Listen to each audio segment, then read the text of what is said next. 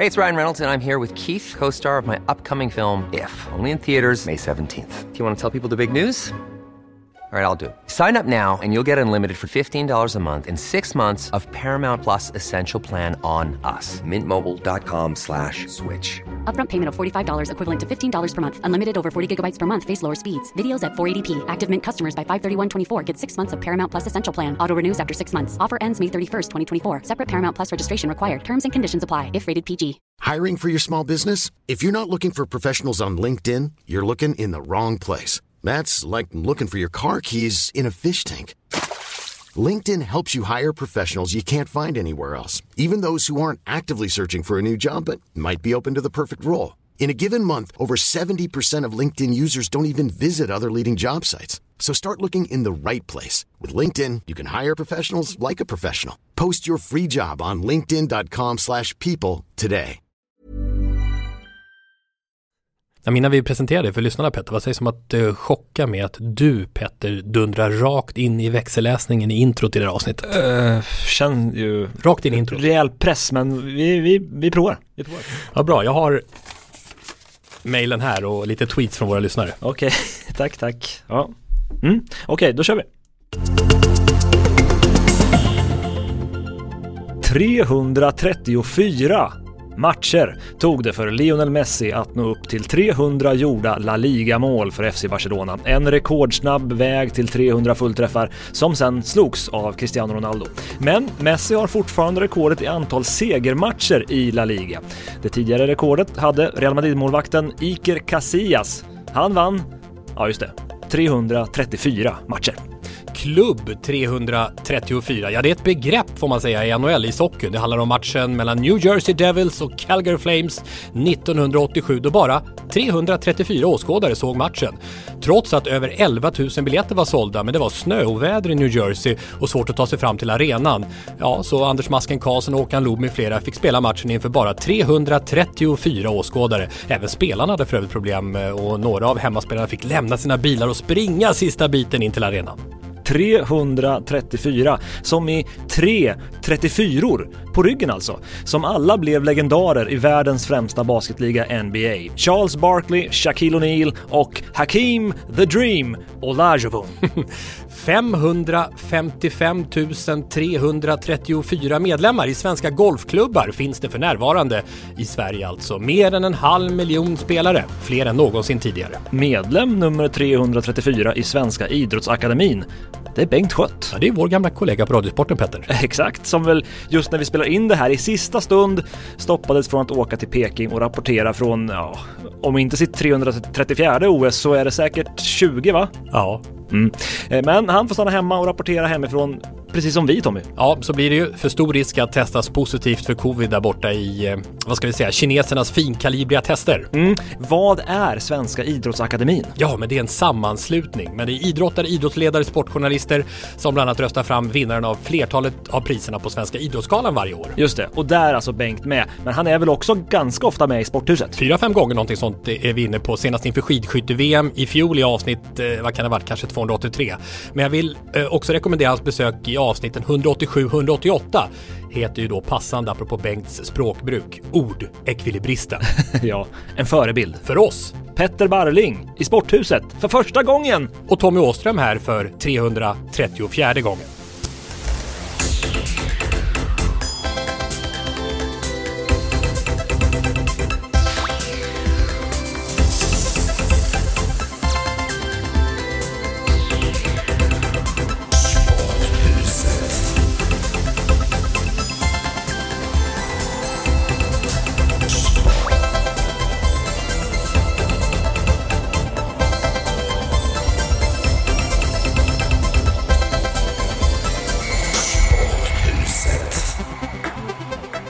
Sporthuset-panelen idag. Petter Barling, tv-kommentator på Discovery och numera också introläsare i Sporthuset. Tänk att det tog 333 avsnitt innan jag fick vara med ändå. Men Petter, allsvenskan i fotboll, närmast längdskidåkningen i OS också som kommentator. Och idag börjar ju också OS i hockeyn och då passar vi på, vad gäller damkronen i alla fall, att kalla in vår tyngsta hockeyexpertis i landet med Sanny Lindström, C More och TV4. Sanny, var är du? Karlstad såklart, där solen alltid skiner och laddar för OS och SHL vet man inte riktigt när det spelas matcher numera tyvärr, men jag är laddad för att vara med i podden i alla fall, ska bli väldigt kul. Ja, och du, från plantskolan Huddinge IK, det talangfabriken som den är mest känd för kanske. Ja, för jag tänkte på det när jag gick igenom Tre Kronors trupp här i mina OS-förberedelser. 6 spelare i det här laget med en bakgrund i lilla i seniorsammanhang, Huddinge IK i det här laget. Alltså vi kärleksbombade ju plantskolor för ett tag sedan.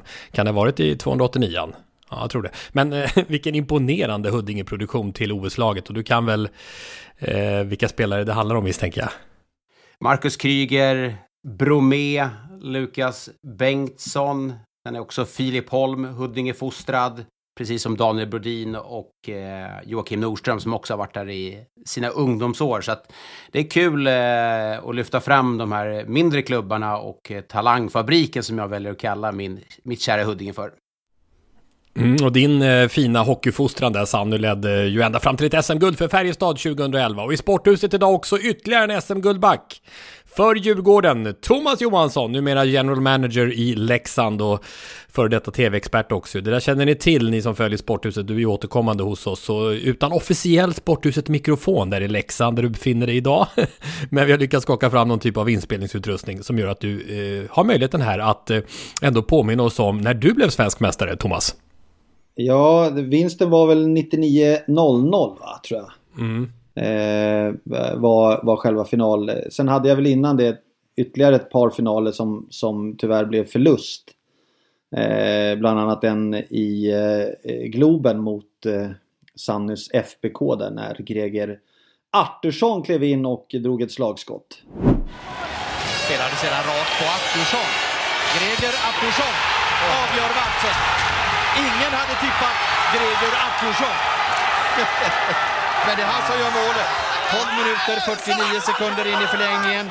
Färjestad försvarar sitt svenska mästerskap. Och vet du hur många mål han har gjort i slutspelet? Greger Artursson. Ja, ett halvt. Inget. Ja, just det kommer nu då. Han gör sitt första mål.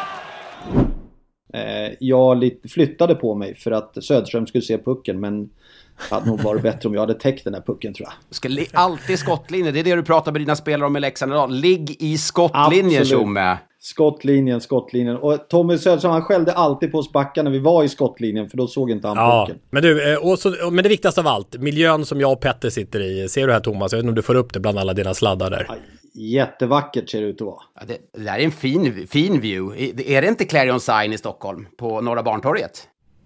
Och finaste sviten som är fixad utav din kontakt, Sanne, som du har introducerat för oss lite grann, nämligen chefen här och du, David Wiklund.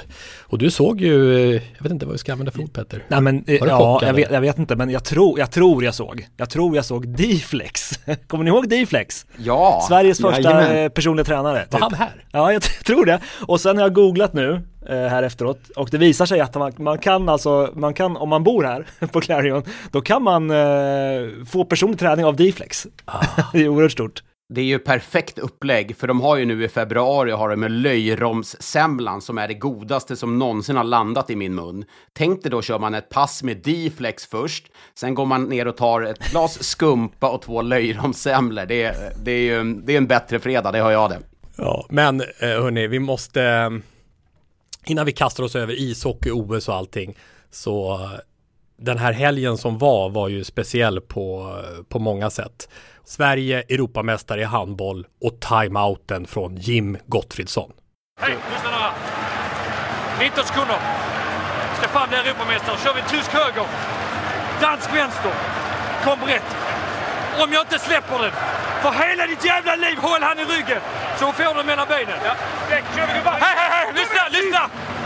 Är det så att du får läget, så ta det. Ja. Han är dålig på kanten. Kör vi. Ja, det där är så mäktigt. Och så just att det blir det utfallet också. Att man går och vinner det där guldet. Det hade inte blivit lika effektfullt om man hade förlorat såklart. Men coolt. Och kul för svensk idrott och svensk handboll såklart. Men frågan är också, blev det en tysk vänster, en dansk höger, som blev resultatet? Det verkade som att han skulle studsa någon mellan benen där på något, men det verkade inte riktigt som att det föll in. höll han honom för hela sitt liv på ryggen, eller vad var det han sa? Nej, men alltså, studsa mellan benen var väl bara en plan B som jag förstår det, va? Det hade varit kul om Gottfridsson bara visste att nu kameran här, micken här, vi bara slänger ut oss lite grejer. Vi vet redan vad vi ska göra. Och så sitter de nu hela truppen och bara skrattar åt alla som hyllar det här för att det är geniala i det. Egentligen går bara in och säger skjut. Ja, du Niklas Ekberg. Nu är det läge för EM-guld. Läge för EM-guld. Niklas Ekberg, han har gjort det mot Spanien förr. Han måste göra det igen. Annars får vi förlängning. Ekberg har guldet i sina händer. Han har Gonzalo emot sig. Han fintar, han skjuter i mål! Och Sverige kommer att vinna EM-guld! Niklas Ekberg gör det igen! Det är EM-guld till Sverige! Han kommer in och knappt spelat och sätter sina straffkast och Sverige vinner. Och oerhört bra. Glöm inte Palikas räddningar på slutet och Vannes vaknande från att ha missat. Ja, detta är ju så starkt. Ja, det är helt galet detta drama. Och det har varit drama i varenda match för Sveriges del den senaste veckan. Det är helt sanslöst. Vi har ju en livlina som vi ofta brukar ringa om handbollen. Vi ska ta för hur är det med handbollskompetens egentligen, ni tre? Jag har spelat vänstersex i IF Saab en gång i tiden. Så du kan de här spärrarna och så. Nej, det kan jag inte. Nej, du får ringa någon, tror jag. Sporthuset ringer upp.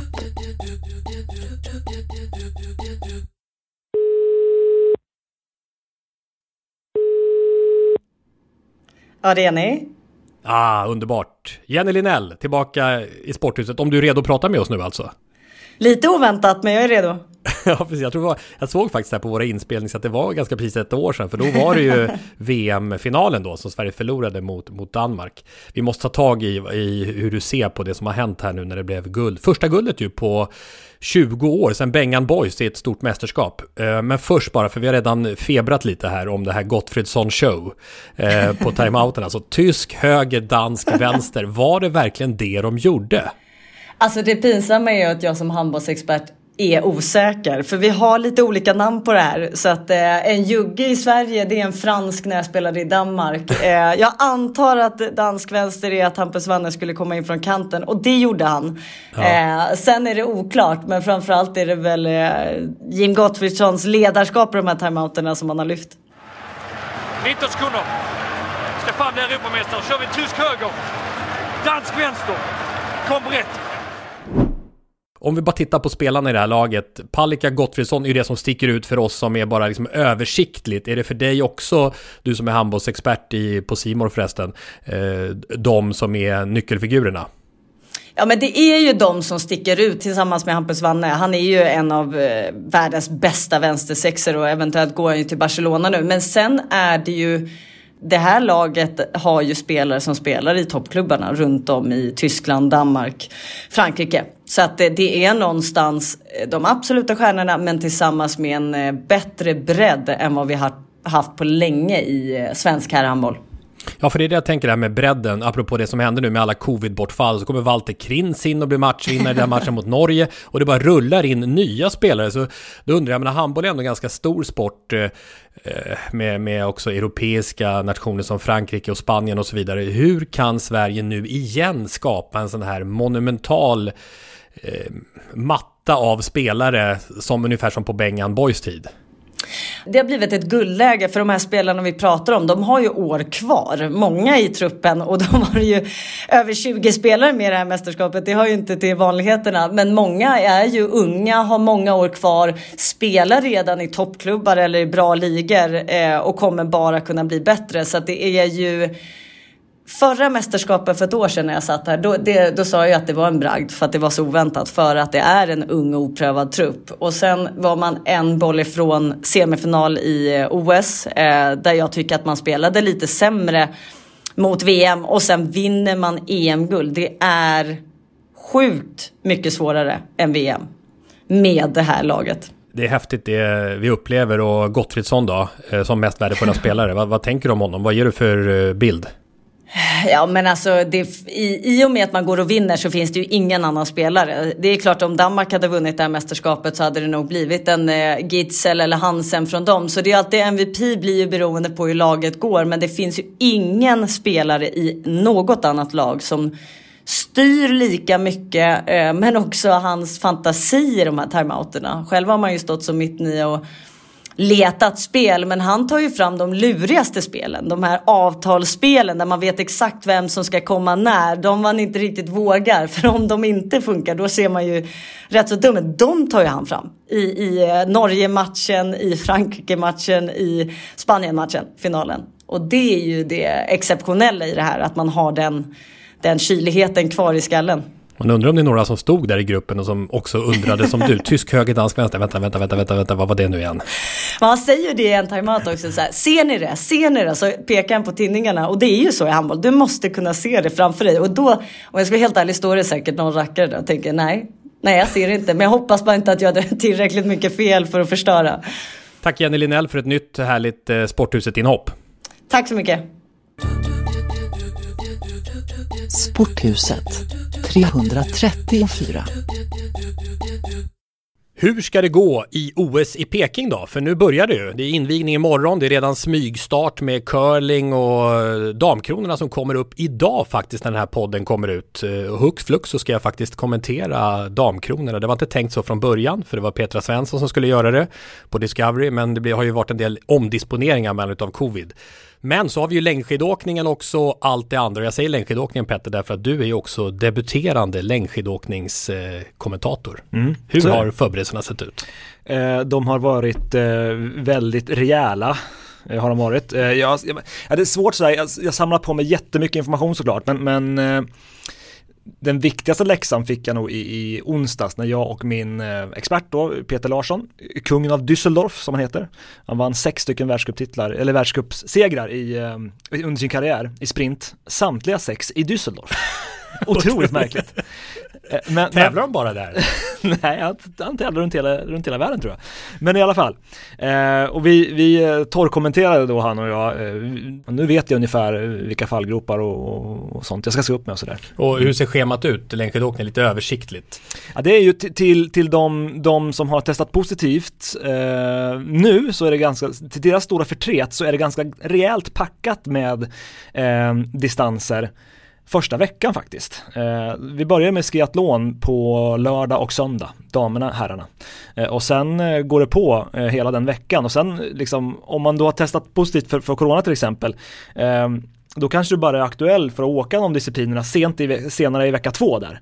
Då finns det bara teamsprint och de långa distanserna, alltså 3 mil för damer och 5 mil för herrar att köra. Så det kommer bli en packad första vecka och så lite lugnare sen på vecka 2. Och största svenska, det är egentligen varenda damlopp egentligen medaljchans för Sverige och varenda herrlopp ingen medaljchans. Eller? Ja, så kan man nog faktiskt sammanfatta det. Sen är det väl kanske så att snackar vi guld så har vi ju klart bäst chanser i det som kallas för sprint då.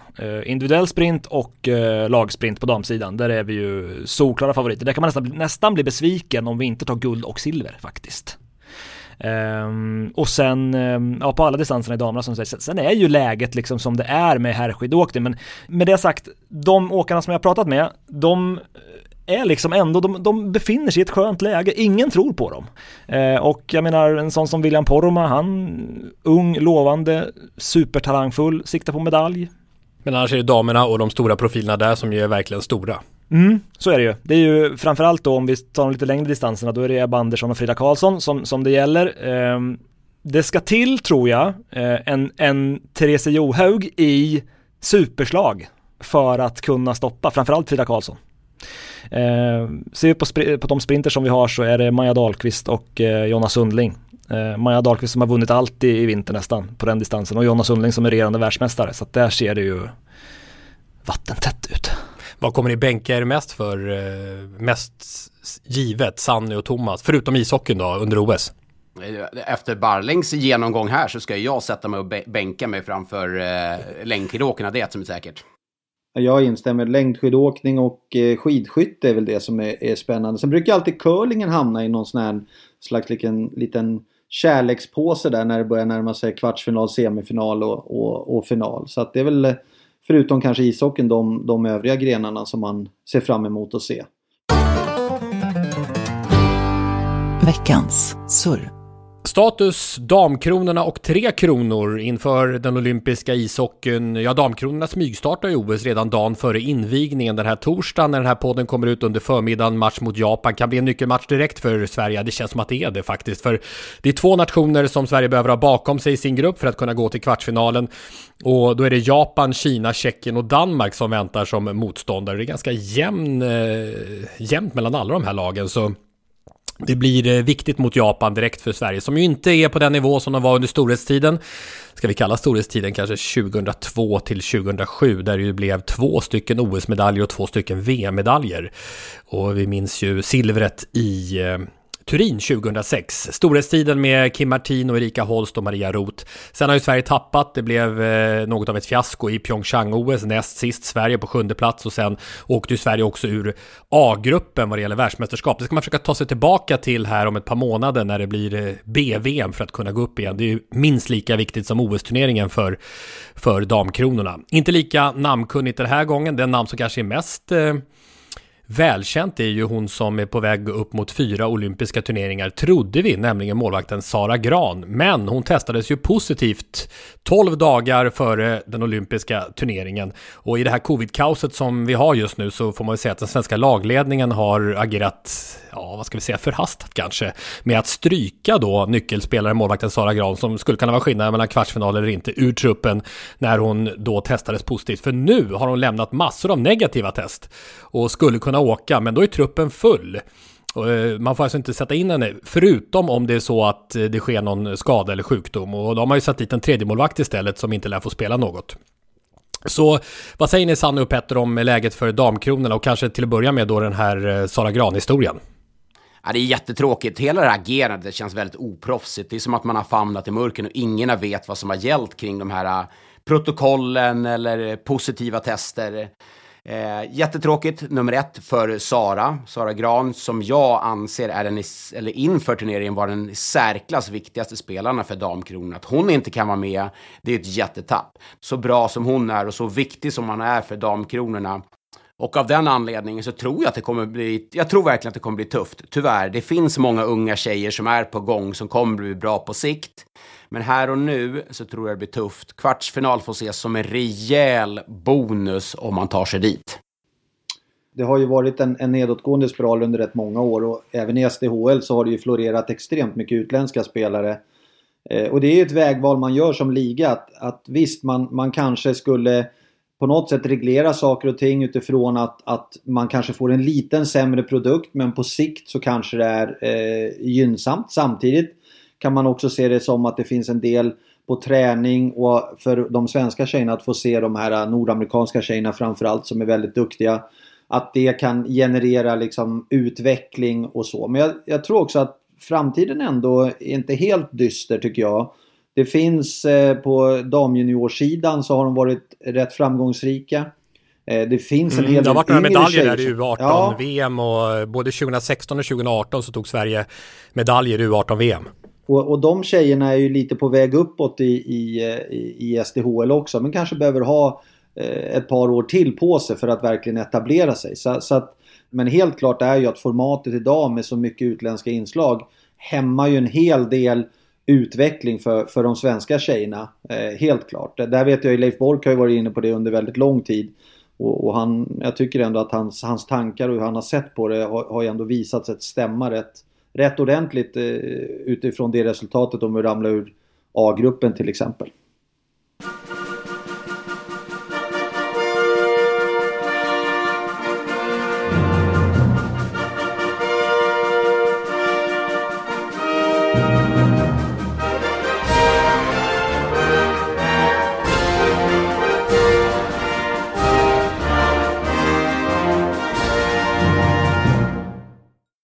Den 25:e olympiska ishockeyturneringen är det som väntar på herrsidan. Ja, den första var ju 1920 i Antwerpen. Det var faktiskt på sommar-OS, men sen har det ju varit på vinter-OS-programmet.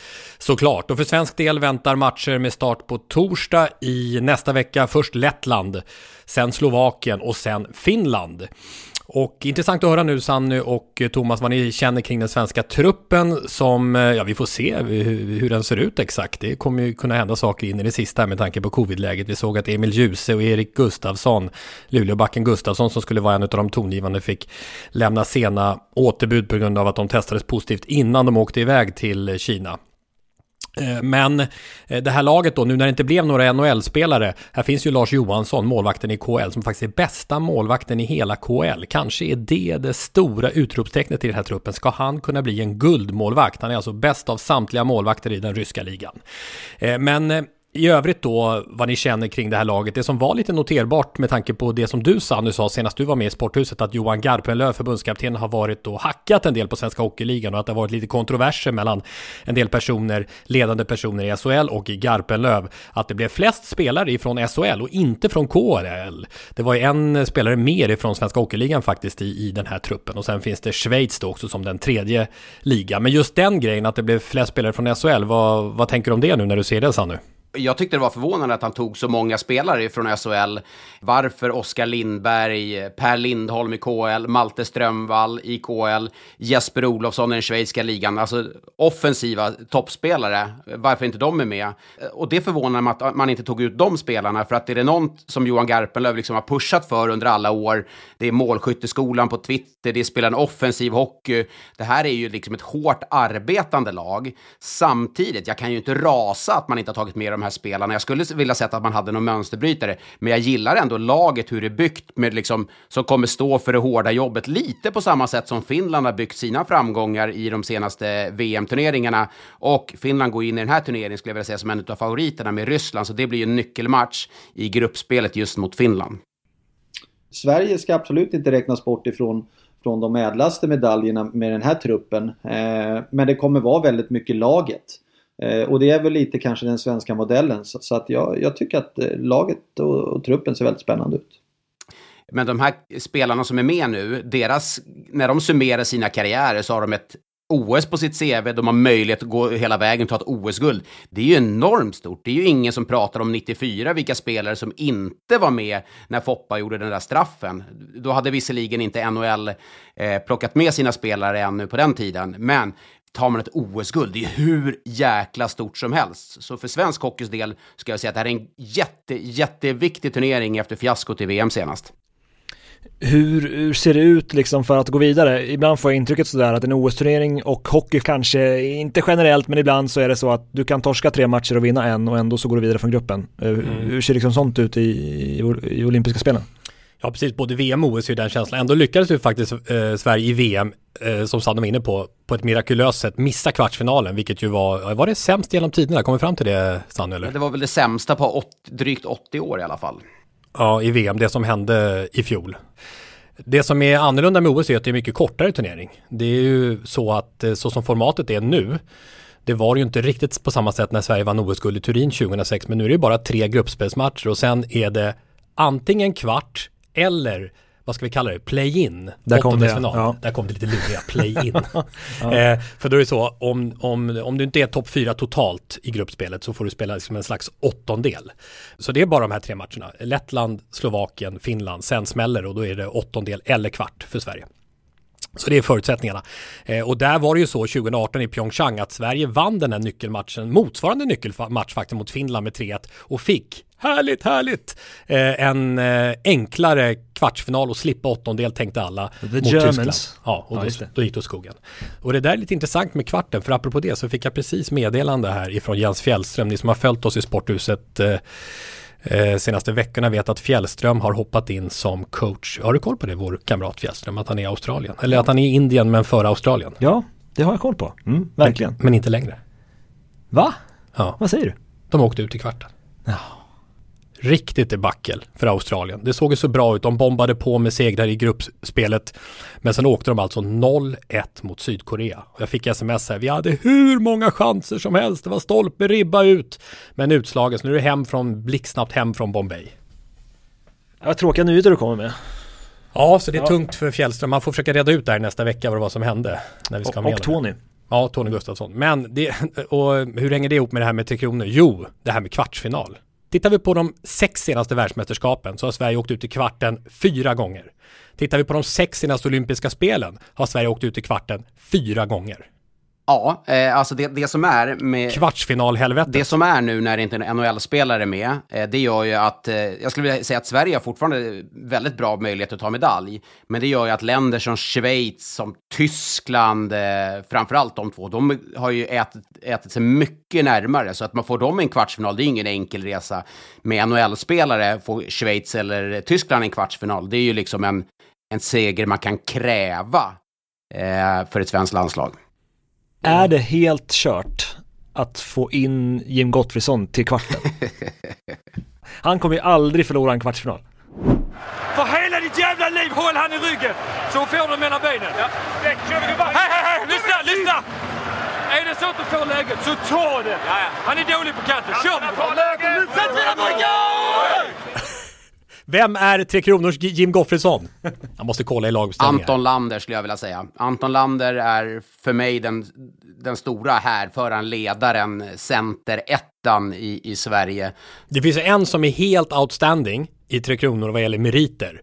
Alltså meritmässigt är en spelare som helt sticker ut i en egen klass. Huddinge fostrade Marcus Kryger. Snabb det var det. Hur är Kryger nu, Thomas?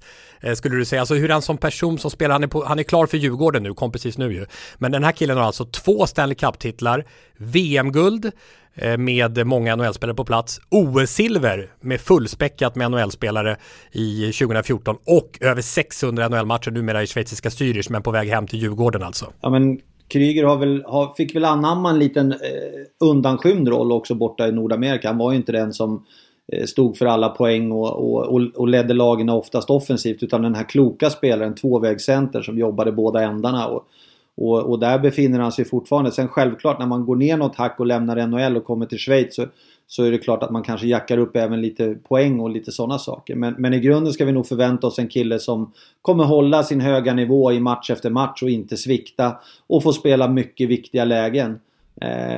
Men ingen Gottfridsson brandtal? Nej, det tror jag inte. Det ska man nog inte förvänta sig. Där tror jag nog att en sån som kanske Folin skulle kunna vara en liten joker som kliver in och flinar lite grann och tar tag i taktpinnen.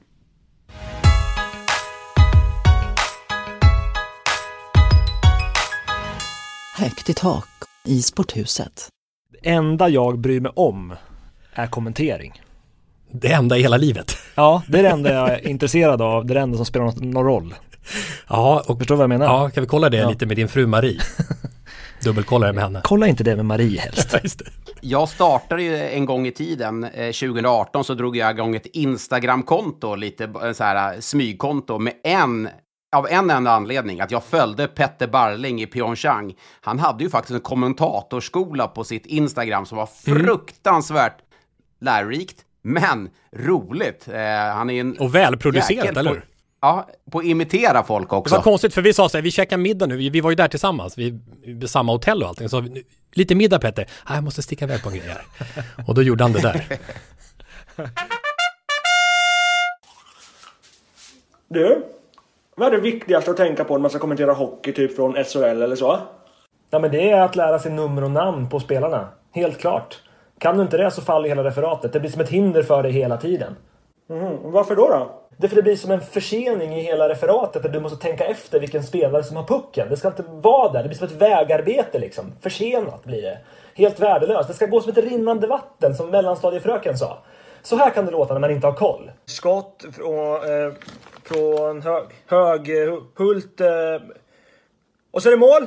Det är mål för Djurgården. Och det är Hultström Urbom som gör det. Ja, det där var inte så bra. Så om man lär sig nummer och namn som sitter så här, då har du lärt, då är du 75% hockeykommentator redan. Ajong Hasayo, kommentatorsvloggen dag 10. Idag funderar jag på om en bra kommentator behöver tur. Vad har du kommit fram till då? Nej, en bra kommentator behöver inte tur. Nej, luck has nothing to do with it. Men en dåligt förberedd kommentator kan ha otur. Exempelvis för mig i lördags när schweiziskan Müller gjorde 4 mål. Då säger Håkan Loob plötsligt i sändning, det kommer jag ihåg, det var roligt. Loob bara Ja, det vore roligt att få reda på om det är någon annan som har gjort 4 mål i en och samma OS-match någon gång. Ja, och det är då mitt jobb som kommentator att ha koll på. Och det hade jag inte. Dåligt. Generalfel. Och riktigt värdelöst. Men det är också så att om du är bra förberedd, då behöver du inte söka turen. Då kommer turen att komma till dig. Till mig. Osociala stilar. Vad var det du gjorde egentligen? Nej, jag vet inte. Jo, det vet du. Ja, jag vet.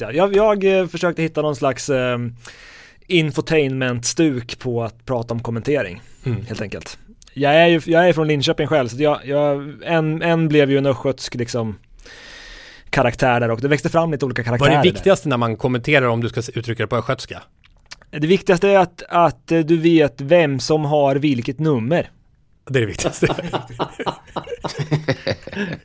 Och någonting mer då? Nej, men du ska väl veta vilka det är som spelar, vad det står och hur mycket tid det har gått och sådär. Och kunna informera och förmedla de här känslorna då på isen eller gräset eller vad det är. Du måste göra comeback på Instagram nu. Måste göra comeback på Instagram, Barling, med de här karaktärerna.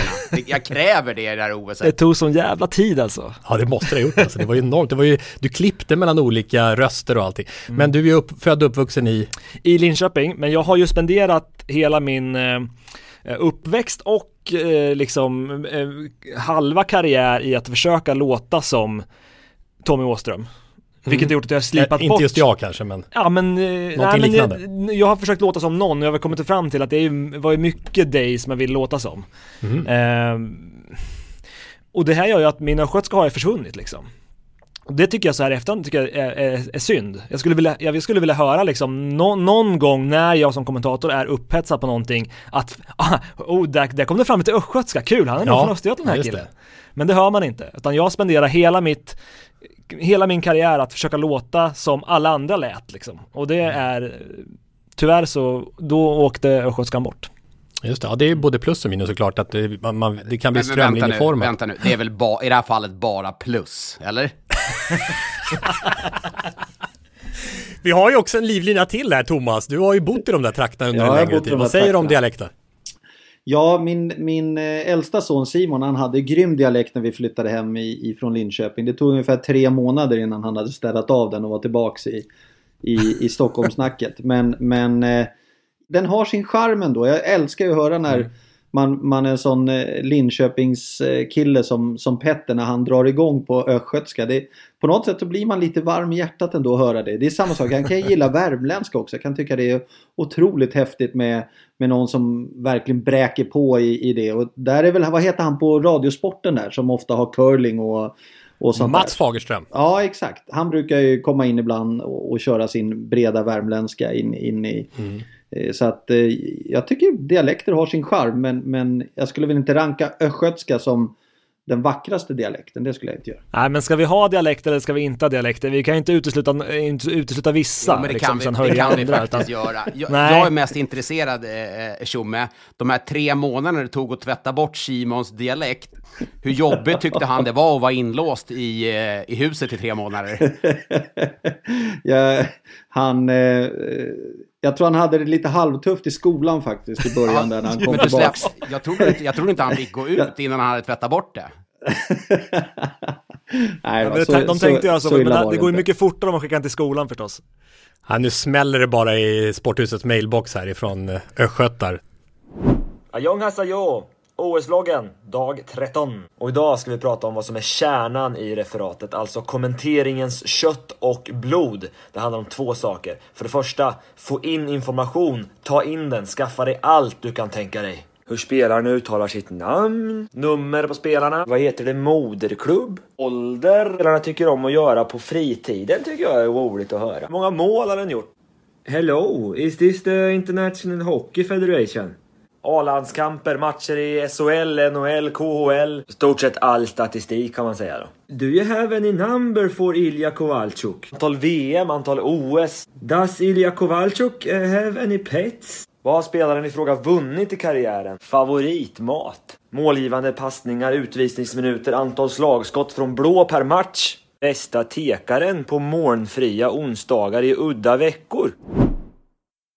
Men det som är intressant apropå kommentering, om vi ska vara lite allvarliga, så är det ju att alla ni tre, Thomas, Sanny och Petter, ni har ju varit, som jag har jobbat med intensivt, har ju varit otroligt mottagna när det gäller att lära sig olika delar kring kommentering, utvecklas, alltså att det går att utbilda sig inom att kommentera sport i tv och även radio. Och jag såg att Leif Borg twittrade, sker några utbildningar överhuvudtaget, och det har ju varit lite si och så ärligt talat i branschens historia. Det börjar komma en del saker nu. Lasse är inblandad i ett projekt för att få fram nya kvinnliga kommentatorer på TV4 och C More. Just det. Vi har ju tidigare haft de projekten också på Radiosporten, och jag och Lasse drog igång en kommenteringsskola där i början av 2000-talet.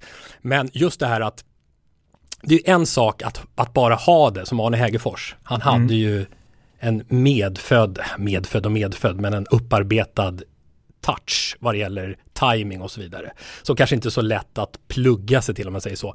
Men annars har ju min bild varit hela tiden att du kommer väldigt långt på att göra, det gäller ju det mesta, hårt arbete kring att hålla dig kring några stolpar, hur du kan lära dig att kommentera. Hur gör man när man sovrar i ett förberedelsematerial? Hur följer man pucken? Vilka referenspunkter finns? Hur förbereder man sig? Det finns vägar att ta om du vill bli en bra kommentator, även om du inte är född till Lasse Granqvist eller Arne Hägerfors eller Robert Perskog och Claes Helgen.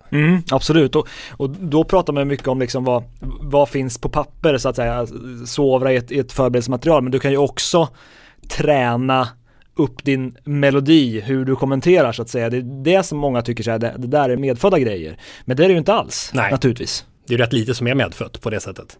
Men vad tänker ni, Thomas och Sanny, ni som har kommenterat? Vi gjorde ju massor av matcher, Thomas, du och jag, i framförallt de här slutspelen 2013-2014 när Skellefteå vann varje match. Det var lite utmaning. Jag vet någon gång när jag skrev en lapp till dig samtidigt som jag kommenterade, så säger vi måste göra något nu, 6-0 Skellefteå. Vi måste försöka lyfta det här. Då skickar du bara tillbaka en annan lapp där du skrev så här, det är kört. Ja, men ibland så är det ju... Det var ju kanske de absolut svåraste stunderna där, att inte på något sätt kapa matchen så att folk stängde av tvn och gick därifrån, och ändå försöka hålla det vid liv. Men samtidigt så ibland behöver man ju vara ärlig också med det som faktiskt händer och det folk också ser.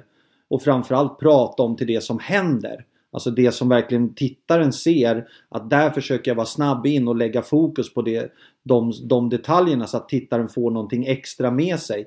Att inte prata så mycket om det anfallet som skedde för 3 minuter sedan eller 4 minuter sedan.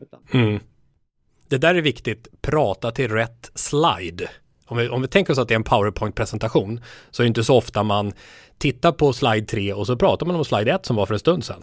Utan man vill ju prata så att det stämmer överens med det man tittar på, eller hur? Precis. Ja, det var väl en av de första sakerna som du lärde mig, Tom, när jag kom in på C More. Jag hade ju turen att komma in i en tid när du och Lasse och Jens Fjällström höll de här typen av utbildningar just i kommentatorsteknik. Och där har jag lärt mig väldigt mycket. För så här tycker jag, det har skett en liten förändring. Tidigare var ju kommentator, det var den stora superstjärnan. Nu är det ganska många experter som har växt till stora profiler som kanske tar mer plats från kommentatorn, och där tycker jag att jag har backat ganska mycket från det, kan jag säga, men att kommentatorn är den som driver och inte experten. Precis, det där gillar jag med den rollfördelningen som finns. Och den frågan när jag har pluggat på inför längdskidor nu också är så här: hur mycket längdskidor behöver jag egentligen kunna som huvudkommentator? Jag kan inte speciellt mycket hockey, men jag har kommenterat jäkligt mycket hockey. Men det har gjort att jag aldrig är inne på Sannys eller Tjommes område. Utan det får de alltid ta.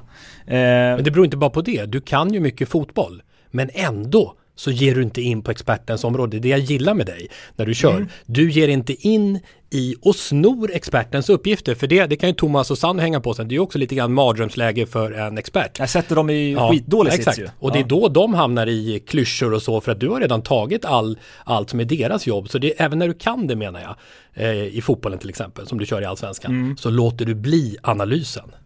Jag brukar säga att jag kan inte fotboll heller. Nej, nu koketterar du i din kunskap. Jag har sån jäkla... Dels är det så här, dels är jag rädd för att göra fel. Och dels så har jag sån jäkla respekt för grabbar som Tjomme och Sanny, eller för människor som har pluggat länge och coachat länge eller någonting sånt. Så jag vill inte de får ha det där liksom. Jag vill inte vara där. Det tar ju också lite tid att sätta de här samarbetena. Nu fick ju vi göra rätt mycket hockey tillsammans, Tommy. Också utifrån med att vi jobbade länge och man hittar liksom, ja men nu är det Tommy, nu är det jag. Självklart samspelet emellan och att inte kommentatorn heller kanske tar expertens saker och ting och på något sätt blir lite kommentator-expert. Det är ju extremt viktigt för att det ska finnas en dynamik mellan de två. En sak som jag lärde mig snabbt av dig och Lasse då, Tommy, det var ju, jag kommer inte sätta på längdskidåkningen för att det är Petter som kommenterar den. Ursäkta Petter. Utan jag kommer sätta på och titta på längdskidor för att det är längdskidor jag vill se. Just det här, den insikten är också, det är ju ingen eller väldigt få som sätter på och tittar på, i mitt fall, SHL-hockey för att jag kommenterar. Sen kanske en del tycker att, ja men kul att Sanny kommenterar, medan andra tycker att, för fan ska den där jäveln kommentera. Men man sätter ju på för att man vill se Leksand eller Luleå eller Djurgården eller Färjestad eller Brynäs, vilket lag man håller på. Så att oavsett om jag jobbar eller inte, om jag skulle sluta, så är det till slut ingen som kommer sakna mig. Och den insikten tycker jag är jävligt viktig att ha med sig, att det är själva hockeyspelarna som är produkten, det är inte jag som kommenterar som är det. Backa upp matchen eller evenemanget, inte att du är huvudrollsinnehavaren. Det är ju det som är nyckeln. Men det finns ju också så här, jag tänkte på det här med att sno varandras uppgifter. Det finns ju undantag, men där det ändå blir väldigt bra. Jag tänker på till exempel Pärlskog och Hellgren. Alltså på handbollen här. Ni har ju säkert hört, alla ni som lyssnar, och även Sanny Thomas-matchen här. Alltså det är ju, Hellgren till exempel tar ju över en del och med sin härliga entusiasm och så vidare, och det blir ganska rörigt, men det blir oerhört bra också. Karabatic. Det är ingen vinkel alls. Nej, då stoppar Palicka bollen. Och så kan han kasta in ett mål. Ja. Och han gör det! Han sätter ett EM-mål från sjuksängen till målgörare. Det steget inte långt. Nej, det är verkligen inte. Det var... Här ser du.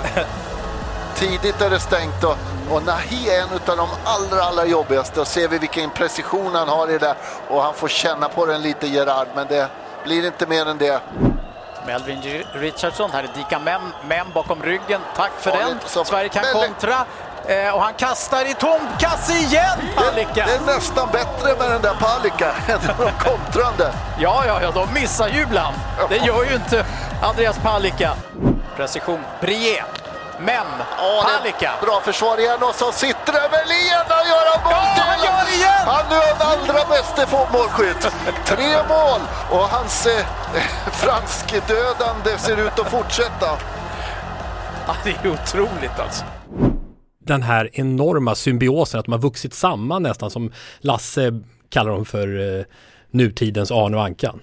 Vad känner du när du hör dem? Ja, men jag tänker att det finns olika liksom aspekter på varför det blir så bra. Jag tänker att Robert Pärlskog är bra. Jag tror att Claes Hellgren är nästan ännu bättre. Och sen så har den här duon har vuxit ihop i en sport som passar dem också på något sätt. Det finns precis lagom med tid. Inte för mycket, inte för lite. Det finns varje mål i handboll betyder inte så mycket. Det är de kan vara ganska lugna, de kan styra det där ganska mycket själva, vad de vill prata om. Det gör ingenting om Claes Hellgren pratar sönder 8-5 målet liksom, det är helt okej. Nej, jämfört med att prata sönder ett fotbollsmål, ett av ytterst få fotbollsmål. Ja, precis så. Det är ju... njutbart. Ja, verkligen. Ja. Jag tycker de två är otroligt behagliga att lyssna på, och för mig så där finns ju inte den här tydliga uppdelningen mellan expert och kommentator. Nej, så det är ett undantag. Det bara liksom är, men det hänger ihop. Jag vet inte vad de jobbat ihop i 20 år eller 25 år. Det är ju liksom galet länge, så att det finns en otroligt ömsesidig respekt för varandra, och att de har hittat sitt sätt att jobba på. Vad säger ni? Vad säger ni? Vad säger ni? Vad säger ni? Vad säger ni? Vad säger ni? Vad säger ni?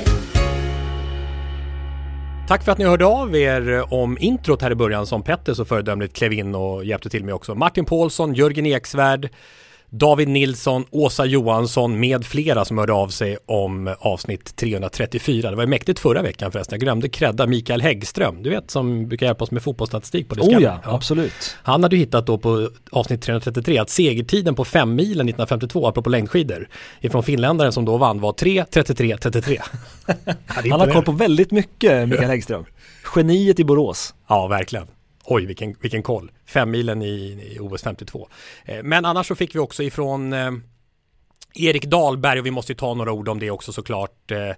Tänk, Rafael Nadal 21 Grand Slam-segern för spanjoren och därmed främst genom alla tider på herrsidan. Det var ju Djokovic som skulle göra det, men han kom inte in i Australien på grund av coronahaveriet då när han inte är vaccinerad. Nadal hade ju också corona precis före här, men kom till spel. Han hade fotskada, han låg under med 2-0 i set och i femte set som Erik Dahlberg skriver om, alltså mot Medvedev i finalen här nu i Australian Open, så var det dessutom så att han hade 2-2, 5-4, 30-0 egen serve. Men Medvedev brottar sig ur det och bryter till 5-5. Och då tänker man ju, nej, det här, nu reser han sig. Nu är det hemma, ja. Men Nadal vann ändå. Vilket superpsyke alltså, Rafael Nadal. Och vilken trio det här med Nadal, Federer och Djokovic som har varit i världstennisen det senaste decenniet eller 2 decennier. Det är verkligen en häftig tid vi är inne i. Men nu är alltså Nadal etta genom tiderna och det här var ju en häpnadsväckande final på alla sätt.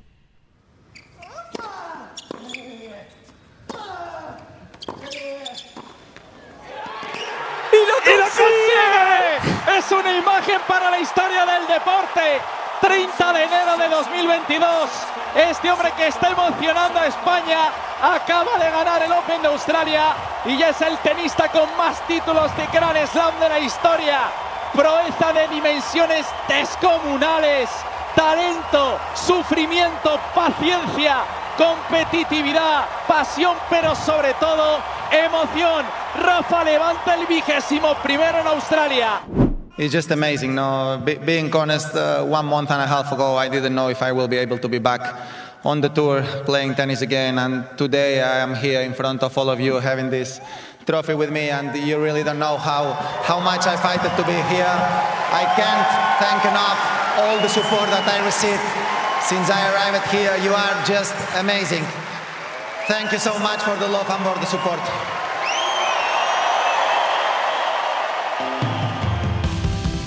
Ska vi kärleksbomba? Nu ska vi kärleksbomba. Nu ska vi kärleksbomba. Ja, vi ska kärleksbomba. Kärleksbomba. Kärleksbomba. Kärleksbomba idag. Kärlekspåsen. Ja, bra. Olycksdokument. Finns i den där. Olyckan. Ja, exakt. Jag har ju åkt flyg tillsammans med Ted Åström, Olyckan kallad. Min namn. Vill man inte göra? Nej. Lasse vill ha att du drar ur olyckspåsen till nästa vecka, har han sagt. Okej. Men det kan vi ta med en stund. Yes. Lappen till denna vecka. Det stod Lidas, va? Niklas Lidström. Och då tog vi kontakt med backgiganterna här. 70-talisterna. Thomas Johansson och Sanny Lindström om 70-talistbacken Niklas Lidström. Och det är du som får hedersuppdraget. För får man kalla det, Sanny, att kärleksbomba Lidas? Nej, jag blir sällan nervös med det här fallet att få hylla en av de största i hockeyhistorien som Niklas Lidström ändå är. Ja, då sätter man press på sig själv, men vilken lirare. One of the greatest to ever play the game. I think the number one most impressive thing about Nick Lidstrom is the kind of man he is. And when you see him around his family, when you see him around his teammates, when you see him in the community, how can anybody that good be that humble? Please welcome, forever number 5, Nick Lidstrom.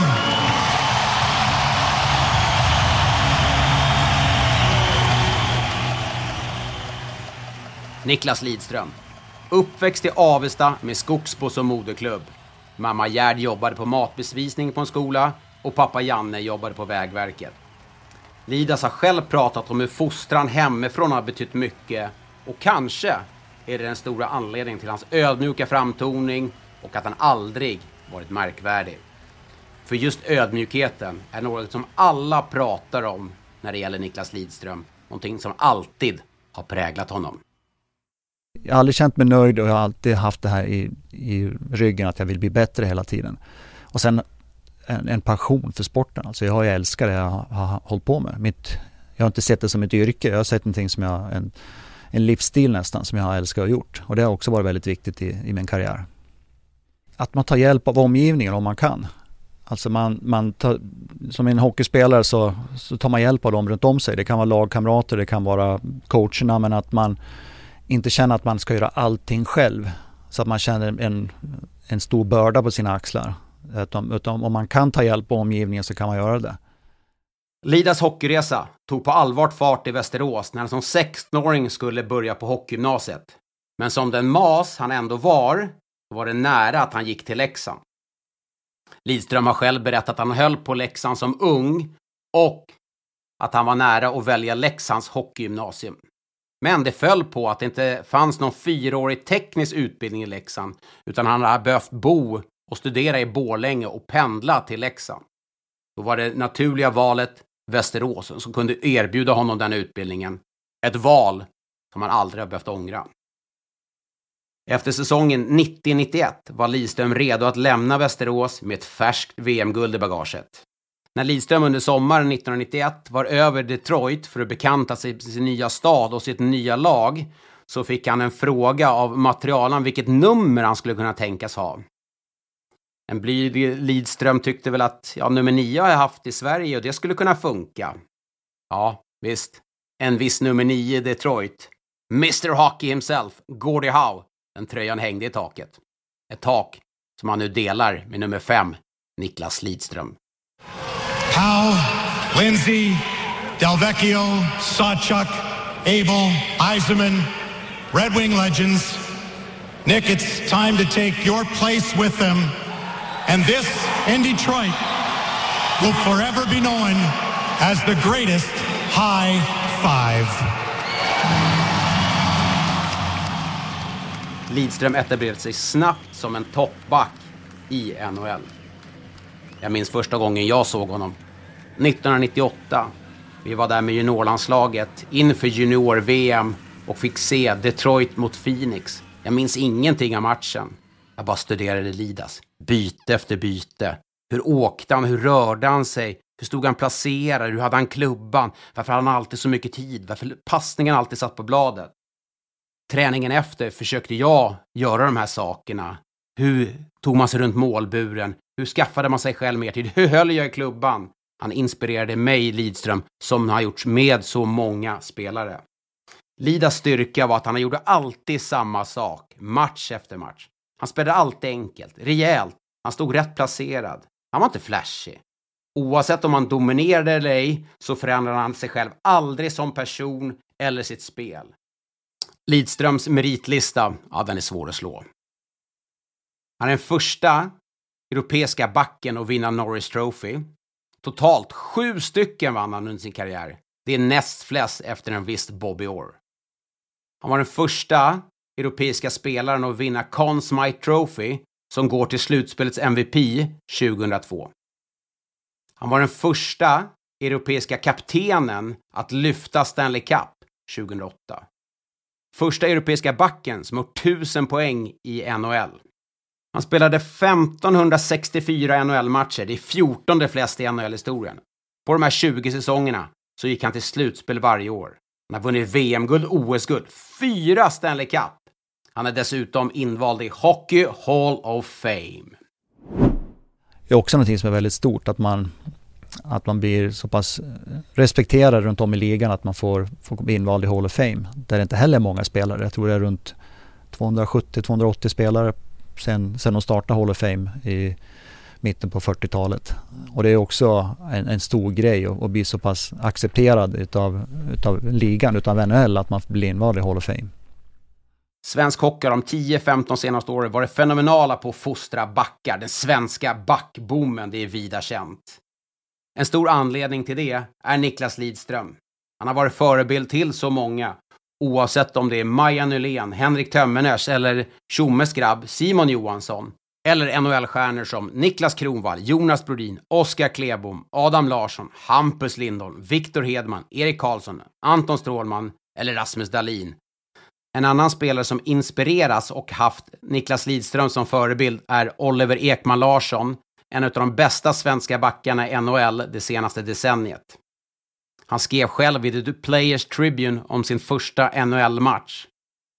Han blev uppkallad och skulle möta Detroit Red Wings. Det innebär att jag spelar mot Niklas Lidström. Han var min idol när jag växte upp och nu skulle jag spela på samma is som honom. Uppvärmningen var fantastisk. Vi var först ut på isen och minns att det var mycket Detroit-fans vid deras bås. Jag behövde inte kolla när Lidström åkte ut på isen. Det hördes på jublet. Men jag kollade ändå. Och där var han, nummer 5. Precis som jag hade föreställt mig. Ekman Larsson berättar också att när han anlände till Arizona så berättade han för tränare att han ville efterlikna Lidström i sitt spel. Sagt och gjort. Tränarna samlade upp en massa klipp på Lidström från matcher som Ekman Larsson fick studera. Unge Ekman Larsson från Tingsryd skulle komma att dela omklädningsrum med sin idol senare under säsongen när det var dags för den årliga All-Star-matchen. Jag studerade, han tog på sig sin utrustning, del för del. Jag var som en stalker, fast mindre läskig. Han kollade upp ibland och jag kollade åt andra hållet. Som jag inte hade stirrat på honom hela tiden. Det är alltså berättat av Oliver Ekman Larsson som är en av våra bästa backar i modern tid. Det säger en del om hur stor Niklas Lidström är. Och det är inte bara svenska spelare som har haft Lidström som idol. En av NHLs bästa backar genom tiderna, Zdeno Chara, den slovakiska jättebacken, hade även han Lidström som idol. Ever since I saw Nick playing, I really look up to him. I just saw how intelligent he played the game, how well he positioned himself. Anytime he was on TV, I was glued to the TV and watching pretty much every shift. I think that everybody knows what a great career he had. He's a champion, he's a Norris Trophy winner. He's one of the best all-time defensemen ever played the game. Jag har träffat Lidström en gång i mitt liv. Det var 2009 när Färjestad skulle möta Detroit. När Detroit skulle inleda säsongen i Globen så behövde de en träningsmatch för att förbereda sig. De kom till Karlstad. Jag var lagkapten i Färjestad. Lidström var lagkapten i Detroit.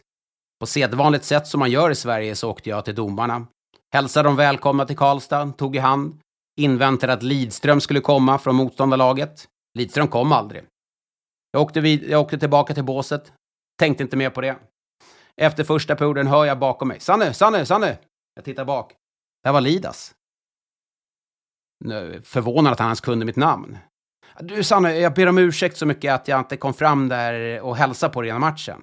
Ja, nej men det är lugnt liksom, tänkte jag. Du vet i NHL, vi brukar ju aldrig göra så där borta. Ja, jag tycker det beskriver Lidström ganska bra. Han ber mig, vem fan är jag liksom, om ursäkt för att han inte kommer att hälsa. Det är väl jag egentligen som skulle bett om ursäkt för att jag försökte hälsa på honom. Lidström, en av våra största idrottare genom tiderna, inte bara hockey.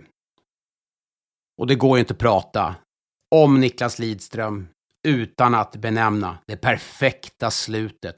OS-finalen mot Finland 2006.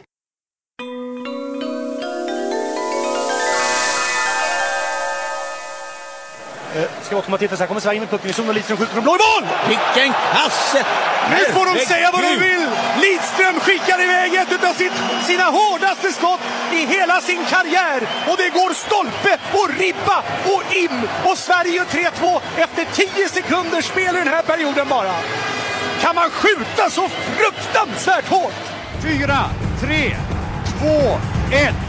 Mina damer och herrar, Sverige är på nytt olympiska mästare i ishockey.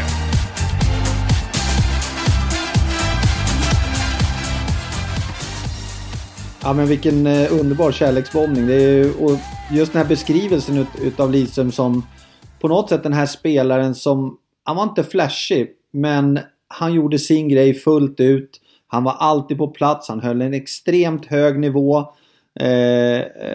Ja, det är gentlemannen personifierad.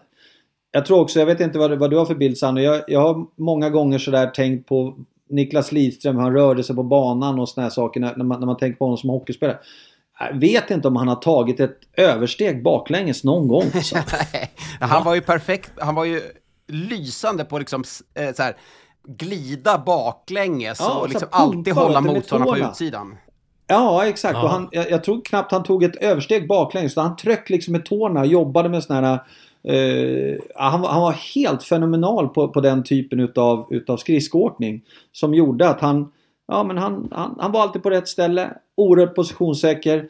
Men sen just det här att väldigt sällan hålla på att fara med översteg till höger och vänster för att på så sätt förstöra sin positionering. Så, Ja, var en liten detalj. Jag skulle vilja säga att det var det som skilde han åt från dig och mig. För vi gjorde ju mycket översteg baklänges. Det var väl den stora skillnaden med oss som spelare. Vi hamnade ju med hälarna åt helt fel håll och vart ju grundlurade både parti och minut. Kanske mer jag än... Du var ju lite mer bättre på den defensiva delen än vad jag var.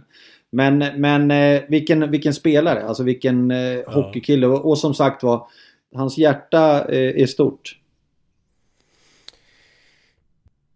Stort tack Sannu för bilden av Niklas Lidström. Det känns jättebra att du som före detta elitback i ishockey får berätta om Lidas som är en stor förebild för alla förstås inom ishockeyn. Och en annan stor förebild, vi måste avsluta så, vi ska dra, vi drar från olyckspåsen först Petter. Ja, vi gör det nu. Så kan vi avsluta med kärleksfullt, för det kan komma något läskigt här ur. Stämmer det att du har virkat de här själv? Ja, det är jag. Lite grann i samarbete med Eva-Lena Hedestig. Vi får se om ni ser här. Jag vet inte om Thomas är igång också, eller är det bara Sanne som ser? Curse of Bambino. Curse of Bambino. Jag vet vad det är. Om du vill ha... Du tar det direkt. Ja, det här är ju baseball. Och det är Babe Ruth då, duktig baseballspelare, tror jag. Kan man säga. Det största genom tiden, i alla fall namn ikonmässigt. Jo, men precis. Man vet liksom inte om han slog eller om han var pitcher så. Men han slog nog. Men Boston Red Sox tror jag var väldigt framgångsrika med Babe Ruth. Man tradade bort honom till New York Yankees och efter det så vann man inte alls. Och inte förrän typ 2004 någonting sånt. Så det är The Curse of the Bambino alltså. Men det var intressant för Lars Lindberg var med oss i Sporthuset senast i det är väl förra avsnittet och kärleksbombade Bo Jackson. Då fanns det ju en sån där Curse of, den hette väl inte Curse of Bo Jackson men något annat då. Att Cincinnati inte hade vunnit på över 30 år sedan Bo Jackson slutade. Men det var en light-variant av det här enorma. Okay. Men Babe Ruth har vi inte haft i kärleksbomb. Då kanske kan bli någon kombo här på något sätt och att det liksom blir någon slags, vi integrerar en liten kärleksbombning av Babe Ruth. Va? Det vore jättespännande. Ja. Det finns ju en förbannelse i svensk fotboll också. En sån. Då förstår du att jag tänker på... Just det, du har varit på det någon gång i någon kommentering där från Allsvenskan. Jag har försökt etablera det. Kung 2 år i rad va? Exakt, ja. Ingen som har blivit sen. Jan Lildamma Mattssons förbannelse. Sen mitten av 70-talet. Då vann han skytteligan 3 år i rad faktiskt. Oj, 3. Lildammas förbannelse. Ja, Curse of Bambino, det får Lasse ta tag i. Han har inte imponerat inom amerikansk idrott nyligen. Men apropå USA, Sanny, Petter och Thomas. Det här är ju någonting som berör så enormt mycket. Here's the king, Henrik Lundqvist.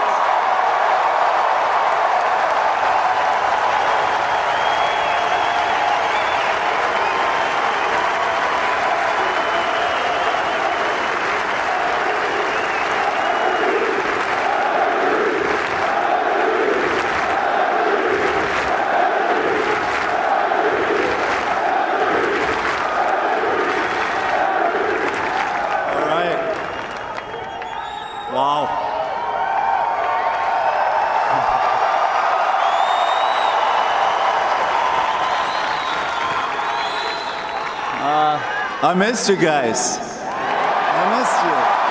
I really have. So, April 2001. The first time I stepped my foot in this building. I was drafted the year before. I was here to watch, get a glimpse of what it was like to play in the NHL and to be a New York Ranger. I remember I left a lot in my mind. This place both scared me and inspired me at the same time. People were so passionate, so intense, you know, cared about the team, about the game, and the competitor in me absolutely loved it.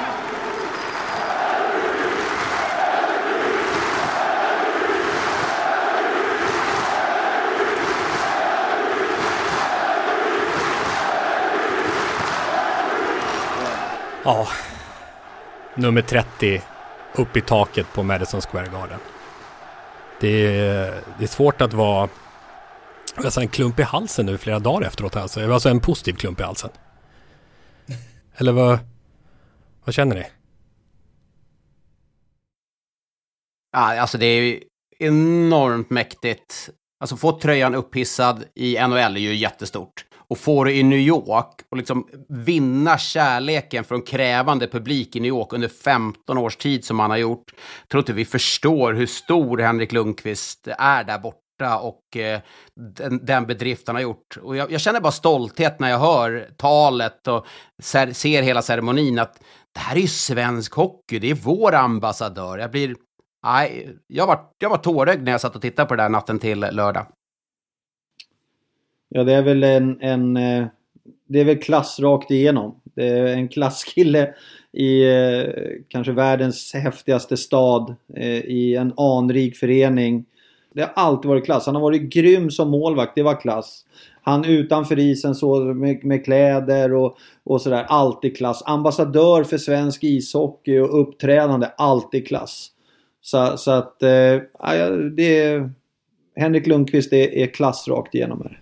Vi ska ju kanske stöta på de närmsta dagarna, Petter, faktiskt. För vi ska vara i samma korridor eftersom Lundqvist kommer att störta hem nu för att vara expert under OS i Discovery. Men den här hyllningen är ju enorm och det blir som en dubbelhyllning här då till Lunkan och Lidström. Efter 15 år fick han sitt tröjnummer pensionerat i Madison Square Garden. Alltså ingen annan svensk har ju någonsin fått den här hyllningen utav New York Rangers genom åren. Bara det att han står bredvid Mark Messier ger ju en tyngd till det hela.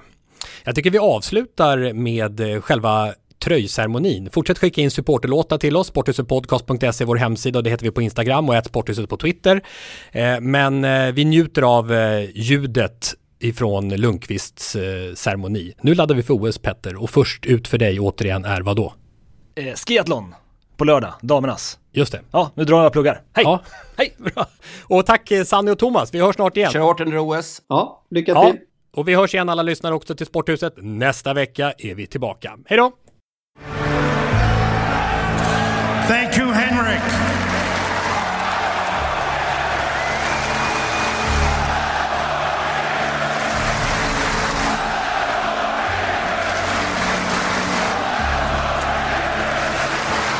Henrik, Therese, Charlize and Julie are heading down to the other end of the ice for the moment all of us have been waiting for, the raising of number 30 to the rafters here at Madison Square Garden.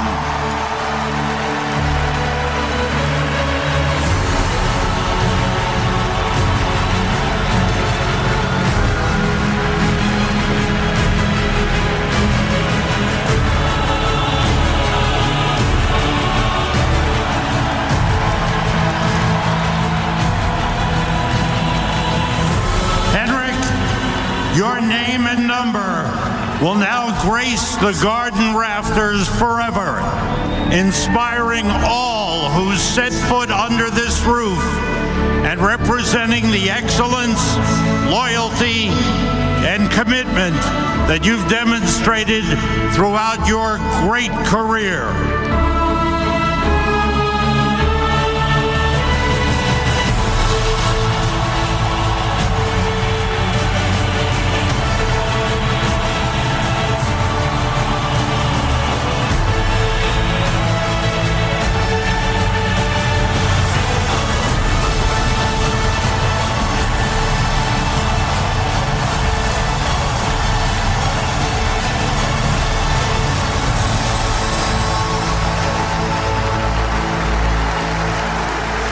Congratulations, Henrik, and thank you for everything you've given to the city of New York and to the New York Rangers organization. Here's a little town road.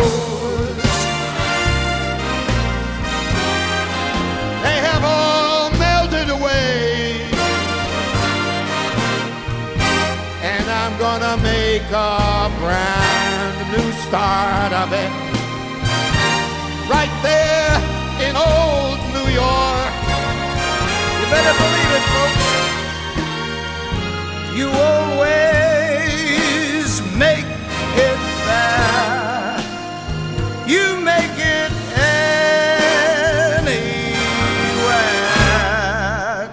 Come on, come through.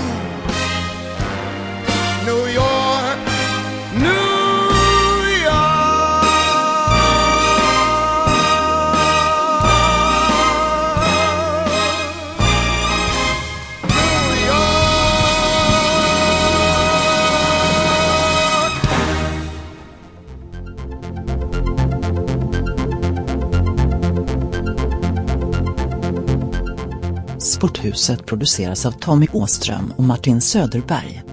På webben sporthusetpodcast.se. Jinglar gjorda av sånggruppen Sonora, Patrik Åman, Jonas Jonasson och Albin Blomgren. Hörs nästa vecka, Jippi.